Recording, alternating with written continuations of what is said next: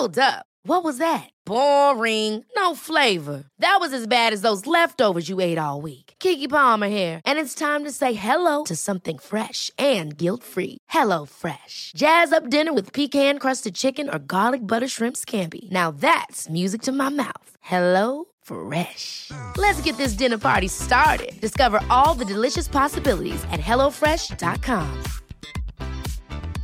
It's that time of the year. Your vacation is coming up. You can already hear the beach waves, feel the warm breeze, relax, and think about work. You really, really want it all to work out while you're away. Monday.com gives you and the team that peace of mind. When all work is on one platform and everyone's in sync, things just flow. Wherever you are, tap the banner to go to Monday.com.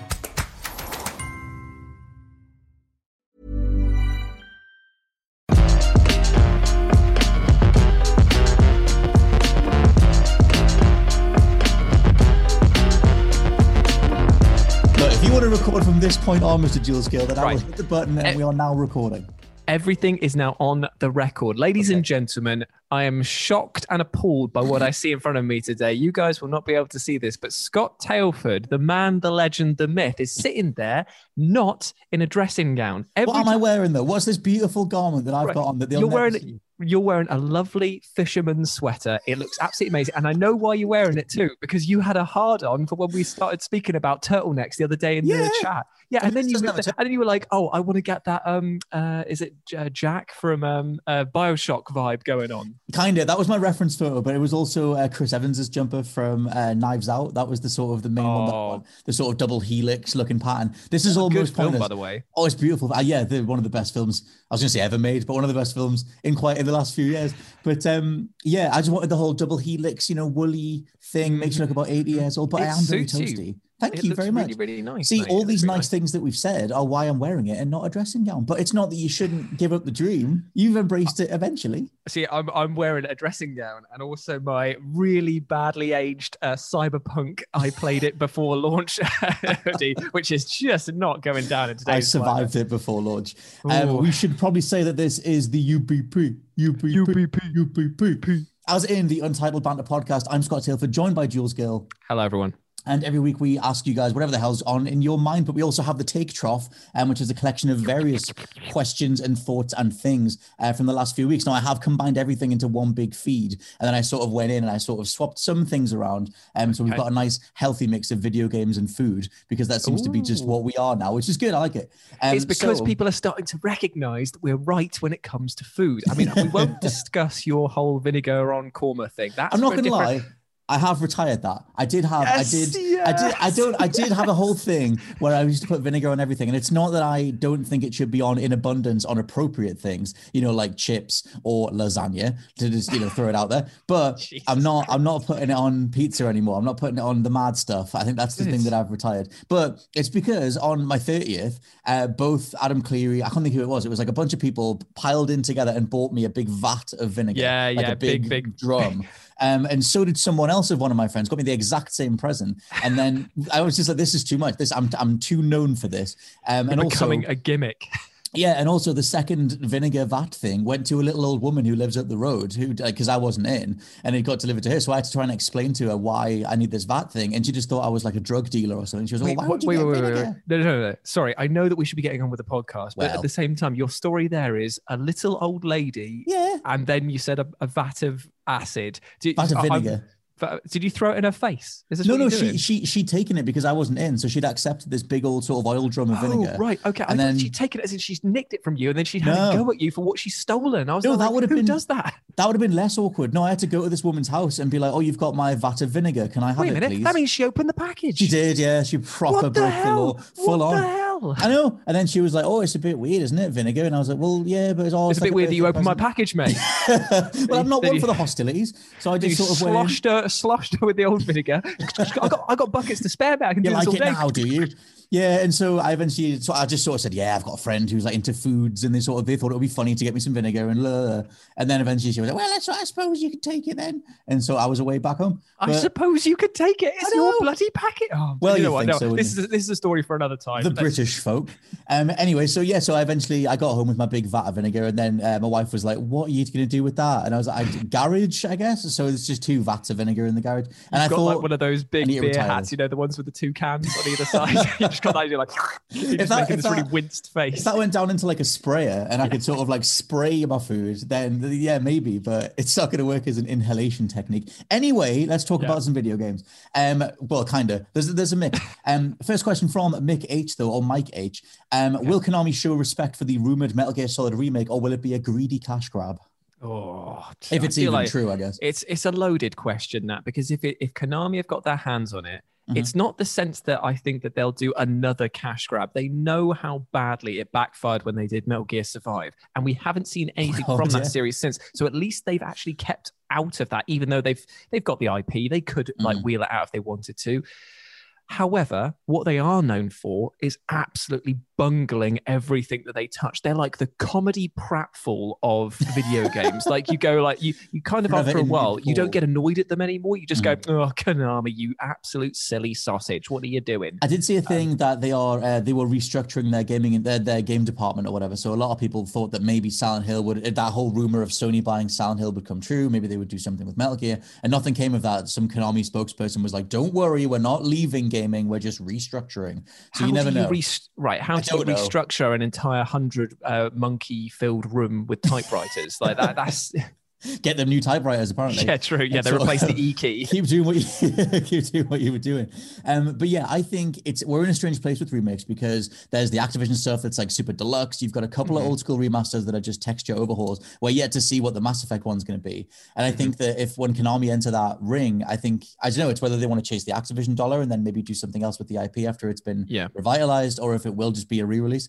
I assume that it'll be an overhaul, but I don't know whether the dude that fell out with Kojima even still works there, because he'd be the guy going like, I don't want any time taken on this. Yeah, well, they've not got a good track record with remasters either, because the horrifying Silent Hill HD pack, now they gave that to Hijink Studios, who were in charge of that, and apparently they came back to them saying like, can we have this, that, and the other, because we need this to remaster the game. And Konami didn't even give them the full source code, so they were working already at, I think. So that shows they don't really have a lack of a full respect for their own IPs. Yeah. I mean, admittedly, there was some source code that was missing through no fault of their own, but quality checks should have come in and said, hey, look, lads, that the fog should still be there. It's like doing Resident Evil 3 Nemesis and just getting rid of Nemesis. I didn't have the code for it, so I couldn't do it.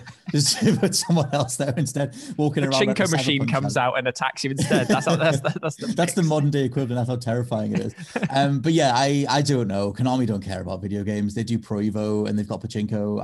I think it's a box to be ticked if it's even true. There's an ongoing anniversary thing for Metal Gear where Jordan Vogt Roberts, I think it was him, got the entire cast back together, David Hayter and Paul Eading and whatever, all the other people, to talk about Metal Gear. So I don't know if that's eventually going to lead to something. David Hayter's on Twitter saying, no, it's not. I promise it's not anything more than this. But he would say that, wouldn't he? Yeah, that makes us feel like it's going to happen even more. You never know. So yeah, next question from Chinggis. Any thoughts on how Reddit kind of put a whole bunch of money into GameStop? And would love to hear about that. Have you been following this whole thing? Because it's a big old thing. I'm not going to lie. I've tried to follow this. It's actually like I will completely hold my hands up here and say that I am a dullard when it comes to the stock market, but I understand the concept after watching The Big Short many times. I could not follow that movie at all. I think I get it now. So I think that the whole stock shorting, using GameStop as this sort of thing to be like, no, you can't just like bet that this is going to fail. We're going to prove you wrong. And the small individual investors making a ton of money and now are in threat of being shut down completely. It's a horrible, horrible situation where a few people made a bit of money and not through the best means. Let's be honest. No one's got it wearing a clean hat in this scenario. No, I guess not. to come out the other side and for the regulators to go, oh, we're going to make sure that you can't do this again to the little people, while the hedge fund people and the bigger banks are literally doing this every single day with other people's money. I feel like it's so unfair. Like you should either have it where if you're going to embrace a fully capitalist thing where this is allowed and this is okay, then you need to accept that anyone is able to change the market. However, we're going to now go for bailouts. We're going to go for all of these small groups being shut out of opportunities like this. Maybe that's for the best, maybe it's for the worst. It's hard to say, but all you're really doing is consolidating the power in the market to these big corporations that are doing it anyway. So that's my take. And please let me know if I'm wrong with any of this, because I do have a very sweeping statement there. My understanding of this was a mix of me going, well, I didn't understand The Big Short, and then I talked to Mr. Adam Cleary about it. There's a brilliant explainer on the channel. He actually does a really good job of breaking down what shorting is and stuff like that. Go watch that then. Go watch that. That got me a little bit closer to understanding what happened. I still have a bunch of questions as to why a company like GameStop, who were already plummeting, would give their stocks to other people on a sharing basis anyway, unless they don't have any control over it. I literally don't know. I get the whole power struggle thing. I think the takeaway conversation around, like, where does power lie in the stock market and upending that, I think that stuff is fascinating. And I hope that, if you want to be able to make money, you should be able to make money. And that Robinhood app thing that's just shut down seems like the wrong move, but that's being investigated. I really am intrigued to see the power of the internet being shown in full force. Like as many jokes as like people will make, and as memeified as this moment will be in history, it proves that there is, like, if you get the right upswell from social media, from sites like Reddit and stuff like that, you can actually enact proper change on the world. Oh, it's insane. Yeah. What I'm annoyed at is that it seems that how and why was this motivation never there for a libertarian cause, something that actually benefited people rather than just the few and gave those people their money? It's a monetary influence, and I wish that it could have been for a more beneficial one. Well, I think now that this has happened, and it's proven that it can happen. I mean, there's so much in here. There's so even philosophical stuff about the idea of what is money, how do we change it, what's the power of it, and it's just statistics on a screen and everything else. I think that because this has happened on such a large scale, such a mainstream sense, like the BBC's picking up on it, the White House chimed in. I saw AOC did a stream breaking it down. Yeah, and it's like, now that this has happened on such a massive scale, you would think that it would upend the way that, I guess, power exists in the stock market and who's allowed to have access to it and what those allowances even are, even to get in there in the first place. Yeah, it's an ongoing thing. I mean, the latest development was that the Robinhood trading app is shut down, but like that's being investigated as well, because that seems to be nefariously linked. We've probably made a million mistakes talking about it anyway, but stocks and that. That's the problem when you come to talk about stuff like this, because it's an ever ongoing conversation, and the facts are constantly writing themselves as to what is happening around now. So this might be completely invalidated within 24 hours. Such is the world that we live in. But as of right now, that's our standpoint question. My takeaway as a person who doesn't know stocks at all, whose only real reference point is a movie I didn't understand and the turnip trading market in Animal Crossing. Classic. It's just if anyone can get access to this thing and game the system as much as people who have been doing it for decades have done, and they then get annoyed about it, I'm probably going to be on the side of the underdog type people trying to sort of upend stuff. But that, I have no idea what's going on, and we'll figure it out as we go. Next question, though, from Laughing Sunbro. What are British foods that we Americans know nothing about? The podcast has already introduced me to dippy eggs, yay, and Marmite, dear God, why? Why are some other foods that would blow my mind? I tell you what came to mind with this, because just before, in the middle of all, the ongoing madness, because we're still in National Locky D over in the UK, I was sitting having a lovely donkey biscuit. I was just dunking some biscuits. And I experienced the moment of just pure bliss. I was just sort of sitting there going, this is the best thing ever, isn't it, really? Like, if more people could dunk biscuits, there'd probably be world peace. I tell you what, mate, I saw an absolute mad lad the other day in the form of my granddad. Like, I was on the old FaceTimes with him back before Christmas, and he was I was sitting there and he was having a little dunk in myself. And I was like, what are you up to? What are you up to, Granddad? What are you dunking there? He's like, dunking a pink wafer, boy. I'm like, you're mad. You're actually like, can I get you sections? Because this is not on. Like, a pink wafer. If people haven't had the pink, I don't even know if that's like a thing outside the UK. It sounds like a euphemism. Have you had pink wafer? Yeah, it sounds like a little bit of pink wafer. But the pink wafer is like it's a biscuit with a layer of nice sort of filling. It's pink. It's sweet. It's lovely. It should never be dunked, but it was going straight in his teeth. Did it work? Did he like it? He loved it. But then again, what do you expect from a man who's got, well, I think he's got false teeth.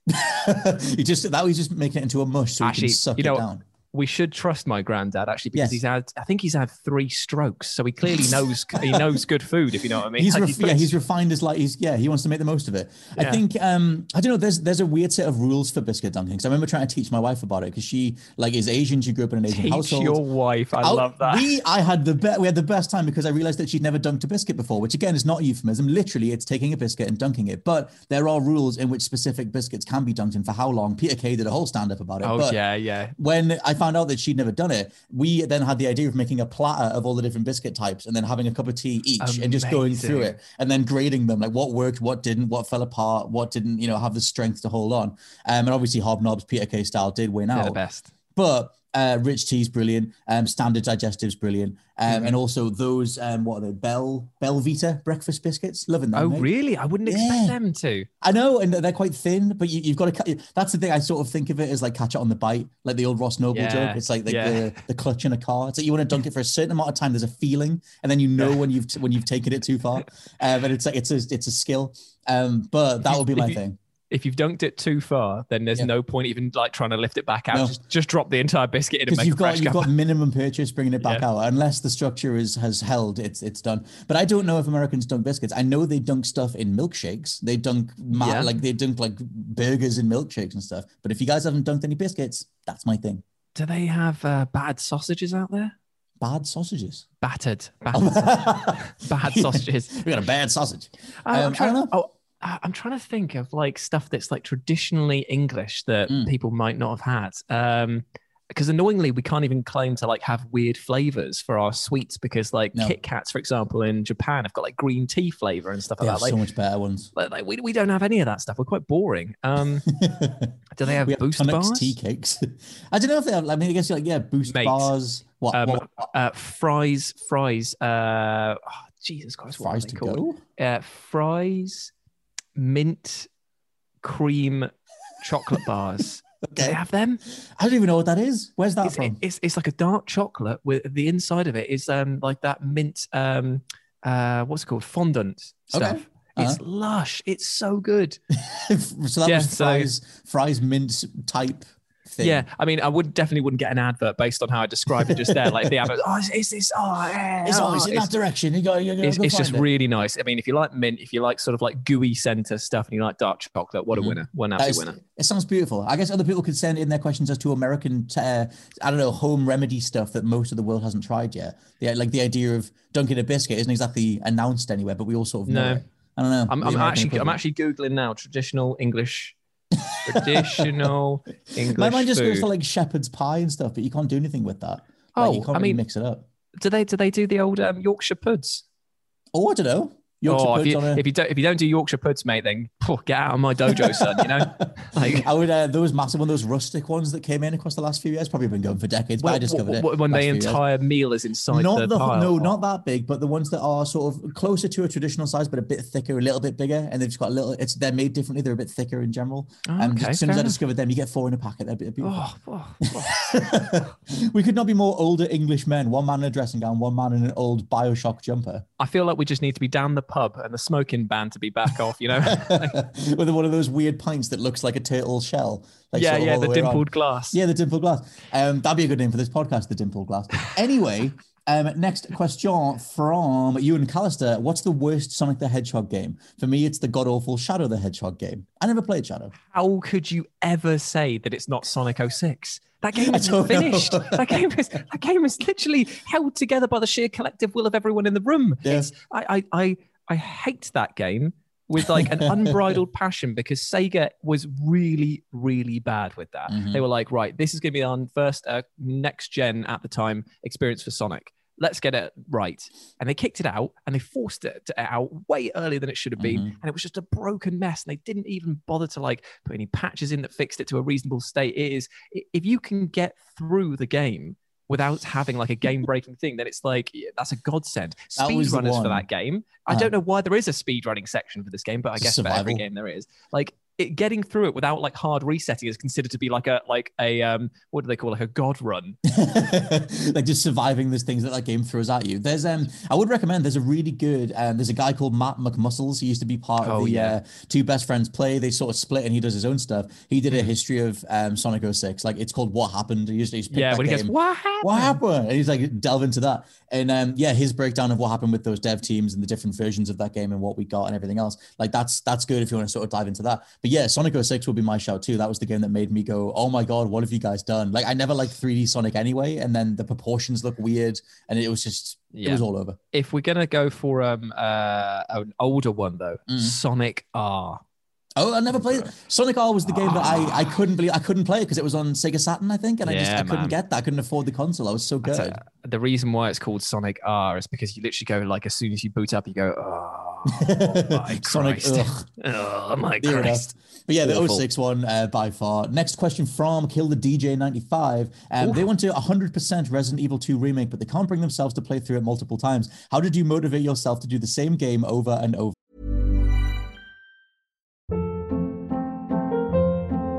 Hold up. What was that? Boring. No flavor. That was as bad as those leftovers you ate all week. Keke Palmer here, and it's time to say hello to something fresh and guilt-free. Hello Fresh. Jazz up dinner with pecan-crusted chicken or garlic butter shrimp scampi. Now that's music to my mouth. Hello Fresh. Let's get this dinner party started. Discover all the delicious possibilities at hellofresh.com. Hi, I'm Daniel, founder of Pretty Litter. Cats and cat owners deserve better than any old-fashioned litter. That's why I teamed up with scientists and veterinarians to create Pretty Litter. Its innovative crystal formula has superior odor control and weighs up to 80% less than clay litter. Pretty Litter even monitors health by changing colors to help detect early signs of potential illness. It's the world's smartest kitty litter. Go to prettylitter.com and use code ACAST for 20% off your first order and a free cat toy. Terms and conditions apply. See site for details. This podcast is brought to you by Indeed. If you need to hire, you need Indeed. Indeed is your matching and hiring platform with over 350 million global monthly visitors, according to Indeed data, and a matching engine that helps you find quality candidates fast. And Indeed doesn't just help you hire faster. 93% of employers agree Indeed delivers the highest quality matches compared to other job sites, according to a recent Indeed survey. One of the things I love about Indeed is that it just makes hiring all in one place so easy because you just get unparalleled access to job seekers. Plus, listeners of this show will get a $75 sponsored job credit to get your jobs more visibility at Indeed.com/WCG. Just go to Indeed.com/WCG right now and support our show by saying you heard about Indeed on this podcast. Indeed.com/WCG. Terms and conditions apply. Need to hire? You need Indeed.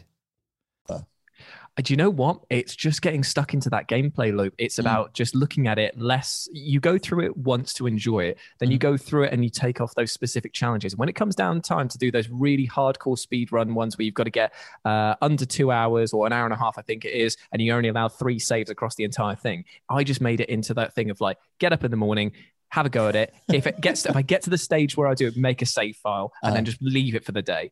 Don't push yourself to get it all done in one go. Everything, didn't you? Like, I did 100%. Yeah. Yeah, that was because I remember I did the main story and you restarted it and I did that again. And I remember you being like, "Oh, I'm doing like the hunk stuff. I'm doing all the time trial stuff." Yeah. That was a level of dedication that I couldn't muster.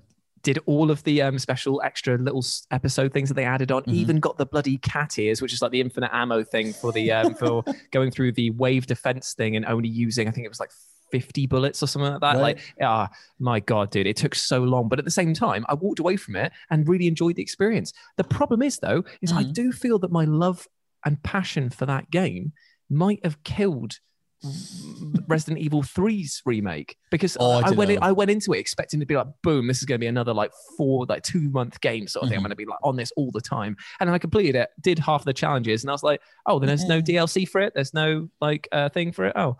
I would still hold up. Guess I'm done then. Yeah, I would still hold up that remake, whatever they want to call it, feels like glorified DLC. If they did it as a Nemesis add-on to 2, it would have made more sense. Yeah, but yeah, I mean, those games play incredibly well. But in terms of, I never played as much as Jules, but I think putting it into your daily routine is a shout. Like I did that with Metal Gear 5, trying to see as much of it as possible.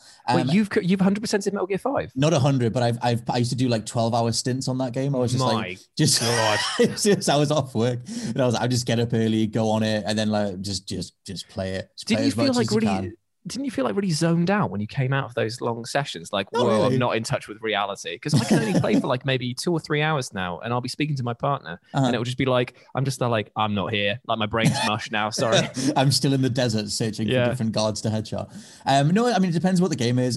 That's that and The Witcher 3. Like it's very rare that something completely like takes me in that much. But like, no, I love living in those worlds. I think for me, it's more like if you play something like Guitar Hero too long, and then you come out of it, and your vision is just warping. Like it depends how intense maybe a HUD is.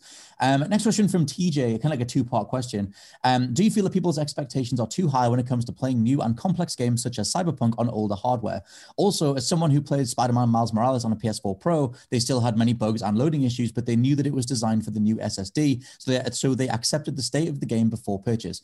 Would it make more sense for companies to just not release games on older platforms? I actually would agree that if they want to make the jump properly, you shouldn't really go across this cross-platform thing, because it was the same when like Breath of the Wild came out, and then it was like the Switch version was far superior to the Wii U version, and everyone was like, it ran a bit smoother, it ran a bit smoother. It just looked like better, and you could tell that it was like that was an okay example of it working on both platforms. But you can look at countless other examples where the severe downgrade for the previous Cyberpunk is huge.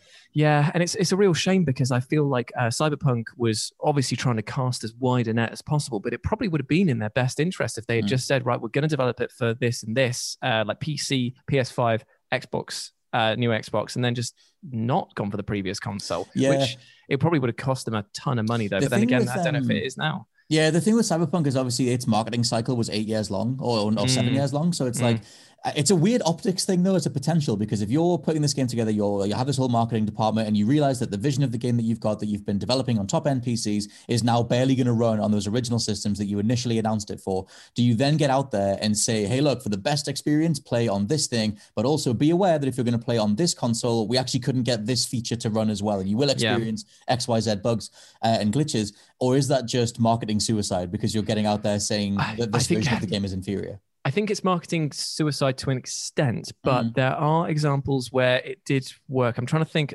When Guitar Hero 3 came out for the Xbox 360, it was given to another developer to come out for the PS2, and it had more limited features and stuff, but it came out at a budget price. Right. So you got like the core game, but for less money. Maybe if they'd done that, or maybe if they just said like, not all content's going to make it to the PS4, like say all the story missions will be there, but you won't be able to do this, that, and that for the expanded experience, because then I feel like you're still delivering the core experience in it being well made. You're giving more to the people who are investing in the future of it. Yeah, my go-to example for like just in a weird way to handle cross-gen releases is Splinter Cell Double Agent. And I think I brought it up on a different week, but like that game had completely different versions on different systems developed with those systems in mind. For me, I want games that have the target system in mind, or a target set of specs. Like going back in time to when the same game used to release for like the Mega Drive and the SNES. Right. You'd have like Turtles in Time is a great example, because they came out, they actually had the same sort of like aesthetic style, but the graphic system was completely different for the SNES to the Mega Drive one. There was a different level loadout. There was different like extras and secrets that were in each game. And it's like, it still felt like a unique experience key to that system. But it was obviously built from the ground up to be completely different. Maybe if they tried that approach with it. I think it's like, I think TJ makes a good point about, accepting the state of the game as in, this is the best that my set of hardware can do. However, I think that's a really hard thing to get across optically, like marketing wise, because you want to basically for me, it all boils down to, you need to know what you're buying. And obviously in Cyberpunk's case, they still have trailers on the channel that are, this is PlayStation 4 gameplay, and it isn't. And it's just not, it's just not. And so like you were, same with No Man's Sky, like this is the game running, and it wasn't. And so I think there's that whole thing, which is you can completely drill that down and be like, just don't lie to consumers, really. Like there is that. But obviously the reality of game development, things don't come together until the closing months of release. They're aiming for a certain spec the whole time and they think they can get there. Is that still a lie if they want to show you what they're trying to get to? I think that trying to get there thing is what they could get across more. Yeah, I feel like the disconnect between what's going on behind the scenes with the developers and the marketing team is like, I mean, it's their job to hype it up and get as many sales in through the door as possible. And sometimes that does come at the expense of the developers' hard work, because at the end of the day, the PR firms, they're not taking a hit for this. They did their job. They got those sales. The devs, on the other hand, are being crucified for not being able to deliver what other people promised. Is it with Halo 5 as well? Just super quickly, like that whole marketing campaign was a complete lie, and they had to admit that. Yeah, with Locke and Master Chief's fighting thing. Yeah, and they were like, oh yeah, we just that was an idea that we just took and ran with as the marketing department, and then it just wasn't in the game. IGN called them out, we called them out, whatever, and then it was a whole thing, and they just said like, oh yep, sorry, like that was a thing that the marketing department went with, and as they count their dollar bills, sort of thing. Like, invest in turnips, is it? Yeah, it was ridiculous. It was ridiculous. What was the thing you were going to say? Sorry. It was basically the same sort of thing you were saying there. Just marketing companies, the disconnect from that. I feel like if there was better communication internally within these companies, then maybe we wouldn't even get to these stages. But it just shows. I think it's super interesting going forward in terms of like, you think of how movies are developed, like maybe at a push you get to see some people on set, like, oh, such and such actor has been spotted on set, but you don't really get a glimpse. Like Mortal Kombat's movie is out in a few months, the new one, and as much as we've had are a couple of screenshots and some tiny seconds of footage from an HBO sizzle reel and some screenshots, nothing when that game is in production, and nothing that would lead you astray as to, like, they're only going to show it off when it's the finished edited version or edited shots anyway, and maybe stuff gets cut like a Star Wars Rogue One or whatever, but for the most part you're getting what's advertised. Gaming is just such a different beast in terms of how they come together, and I think they're still using a film style marketing thing. Yeah, I mean, that's a good example is the Iron Man scene, the infamous one where with him throwing the helmet to Pepper Potts and saying "I love you" or something like that, and then he jumps out, and that wasn't in the film at all. It was just used for the trailer to build interest, and it's like they filmed a completely separate scene just to use for trailer bait. Like, does that mean that it's a deceptive thing of the overall final product? No, because at the end of it, he does actually say, I'm pretty sure he says, "I love you," and I'm pretty sure the relationship is there.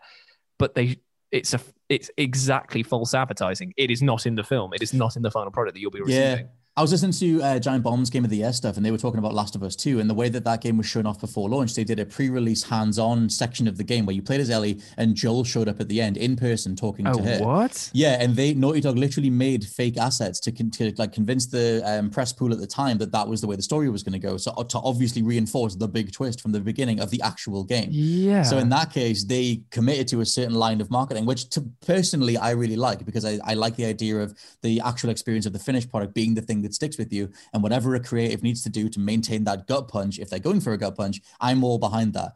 And same in Star Trek's case in Into Darkness, like they showed the Enterprise crashing, but then when you saw the movie, it wasn't the Enterprise, it was the villain ship, and then it was like a whole thing.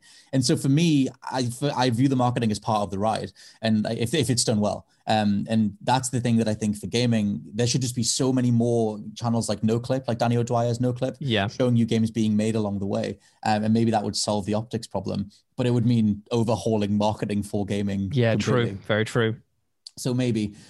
Next question from Steve. What is your go-to build when playing a Soulsborne game for the first time? I seem to always gravitate towards that big bonk play style, even on New Game Plus. I'm absolutely all about, when I first picked up the Dark Souls 1, I went for the old classic turtle poke build, like hide behind the shield and go there. Now, anytime that I pick up a Dark Souls title after that, I'm all about like spell slinging, getting in there, just getting as much aggression out as possible, because I've realized that the way I play games is very like boneheaded. Like I just go like, right, if there's a goal, I'm going like the straightest path towards that. If there's enemies in the way, then you better bloody get out of it. Like I will go. Never been able to do is the weight build. I've never been able to just play comfortably with a fat roll. I always just find that I need to get out the way. Like if something's coming at me. I always have to have the minimum weight allowance. Like I need to be fast rolling everywhere, because I'm just like, my brain can't do the whole like, oh wait, I'm not invincible here and I'm really slow. Yeah. But then, and it's like, I know you're going to hit hard, but then the timing window, you got to charge it up. And I'm like, oh God, it's too sludgy for me. Yeah. I do love those games though. They really do allow for so much creativity with the builds. Like I can't remember if it's a guy called Sunlight Pro or something like that who does like PvP kills of the week and stuff like that. And you can watch how people have built specific characters, even like to try and emulate other characters from other IPs. There's a guy who made like a Darth Vader build who like literally has like the Wrath of the Gods force push and uses like a lightsaber looking style weapon, but like he's built a character, an entire build around that, and I love the creativity from that. PvP in Souls just gives me anxiety. Like just like one-on-one, I'm always just like, this person's just going to flatten me. I mean, it feels like nothing else if you ever win, but like that one-on-one thing just destroys me. But still, quick question from Jeff Usano: chips or crisps? Oh, well, as in like the pronunciation, or what our favorite? What's your gut goes to? My gut goes to Flavor Town. Well, the thing is I know that because if he's American, that we call our crisps. Well, let's go off the UK definition because they don't have chips at all. So I guess it has to be. It'll be so think of potato chips. Potato chips are what the American version of our crisps are. Yes. They're crisp because they're potato slices that have been crisped. That is why they are crisp. So, but then they call their crisps chips. Yeah. Because it's a crazy off world. Of the potato, I assume that's what they do. Maybe it's just because we bake ours and they do something else with it. I don't know what they do with it. I don't know because what do they call a bag of? They call a bag of crisps chips, and then they have chips which are fries. But what do they call thicker chips? I mean, thicker fries to them, like thicker. I don't know. They just not have them? Like, you know, when you get like a nice thick chip, like for us. I'm going to stop you there. Like starting with the sentence of. Does America have this? Of course it does. It has everything, and like their regulation for food is appalling. So they will have whatever. I'm just saying, like I was lucky enough to go to New Orleans. I've been to New York. At no point did I have anything other than fries across multiple restaurants, multiple cafes. I didn't see any fat chips, #fat chips at all, and I wish that I did. I don't know if that's something that they have or they can invest in, but you never know. Oven chips, I guess is how you describe them.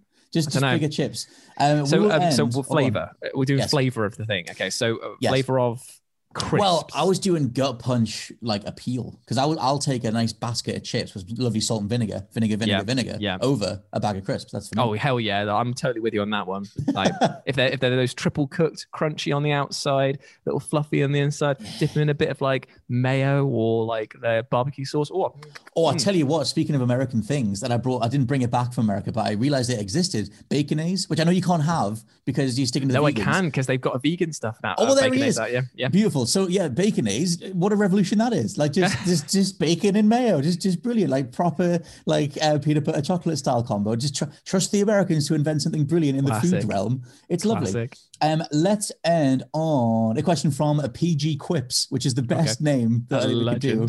Much as I love shiny 4K graphics, ray tracing, lots of frames being poured into my eyeballs, I can't wait to see something truly next gen. Destructive environments, better AI, more players, an anti-cheat system that actually works. What are either of you hoping for this generation? I'm hoping, as I said before in the previous UBP, to actually be able to back a game, review it, and actually have a smooth launch. That's all I want. That's playable all I want, games guys. At launch, yeah. That's all I want is a playable game at launch. No hiccups, no fuss, no muss. Just get it out there. I'd back that. I think he mentioned destructible environments, having played and now almost got the platinum on Wreckfest. I mentioned this the other week, but I adore Wreckfest so much. I just found an excuse to put it in a list because I just need to talk about this game. But I love when you send a car flying off into the distance and they just barrel through like a billboard and a few stacks of tires, and the deformation model on your car leaves a huge dent. And I miss physics. I've mentioned this loads, but I miss physics in games. And I hope someone brings that back in a big way. I mean, at one point in time, in an alternate reality, there's a Scott Tailford that is opening a bag and pulling out from inside it a remastered and remade version of Psyops, and he's like crying with tears. And then he goes, "But wait, there's more!" And he pushes the first game aside to reveal a remake of Second Sight. Oh, then he dies because he doesn't want it. Physics aplenty in there. Yeah, my shout would still be Psyops. Speaking of 2000s games, not relating to a question that we got, but have you seen that crazy werewolf game? It's called like Werewolf Earthblood, The Beginning, Iris, or whatever. I think if I just open up my emails, I think we have had some stuff about that recently. I'm just mentioning that because Why we bring it up for? It's the most 2007 game ever, and I'm so there for it. And I think it looks like it'll be like a sort of 6-7 out of 10. But just, I like that that's coming back. You love like, your 6-7 out of 10. I love a good 6-7 out of 10 game. Like, it's not trying to be 200 hours long. It's not trying to change the industry. It's not trying to revolutionize cinematography. It's just a nice, just a man who's a werewolf. Just give me that. Like, maybe that's all we need sometimes. And playing like Man-Eater, I couldn't get away with that, but I sort of restarted it. Just playing as a shark, you know, he's a shark with a laser that you can get. And then now it's a werewolf man. Do you know amazing? Totally, mate. Like any sort of like asymmetrical thing where you get to like be a big monster taking down something else. Fine, I'm game. If you come out and you tell me it's a 7 out of 10, I'll get it. I'll be amazed if it's higher than a 6, but I guess we'll see what happens. It's out next week, I think. I think you should do your new rating system. It should just go 1 to 10, right? Yes. Out of 10, but it should miss out the 7, and the 7 out of 10 should be like the lucky 7 from Final Fantasy 7, and it should be like that's the one that you're aiming for. Like it's like you're spinning the slot wheels. Like Crisis Core. Yeah, it's like this game's better than a 10 out of 10. It's a 7 out of 10. I'm putting it out there that sometimes all you need is a really, really good 6 to 7 out of 10. Psyops is a beautiful 7 out of 10. Maybe an 8. Maybe we should ask the audience then. Ask them what their favorite 7 out of 10 game is, and go tweet us over on Twitter with the hashtag of UBP to either the What Culture Gaming Twitter, which is WC Gaming. I mean, you'll be able to find us by Googling it, or you can come find us on social media. Anyway, I'm going to even roll this into the outro, Jules Gill. You can find us on social media for the hashtag UBP, because this has been the Untitled Banter Podcast. I've been Scott Tailford, joined by Jules Gill. Thank you so much. Thanks to all of you for all the questions. The take trophies are flowing, and we've still got plenty we can carry over to next week. But until then, we'll catch you then. Bye-bye.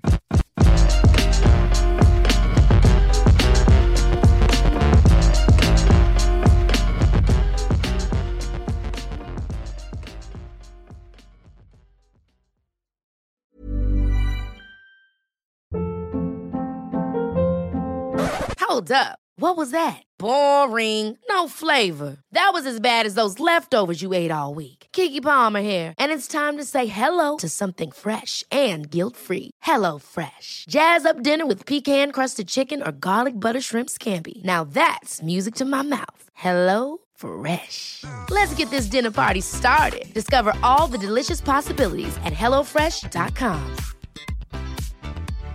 Hi, I'm Daniel, founder of Pretty Litter. Cats and cat owners deserve better than any old-fashioned litter. That's why I teamed up with scientists and veterinarians to create Pretty Litter. Its innovative crystal formula has superior odor control and weighs up to 80% less than clay litter. Pretty Litter even monitors health by changing colors to help detect early signs of potential illness. It's the world's smartest kitty litter.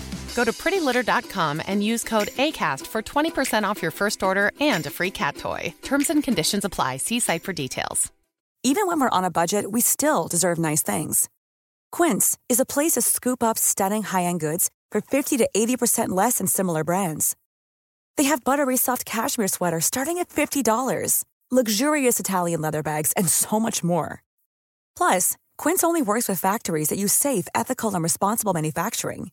Get the high-end goods you'll love without the high price tag with Quince.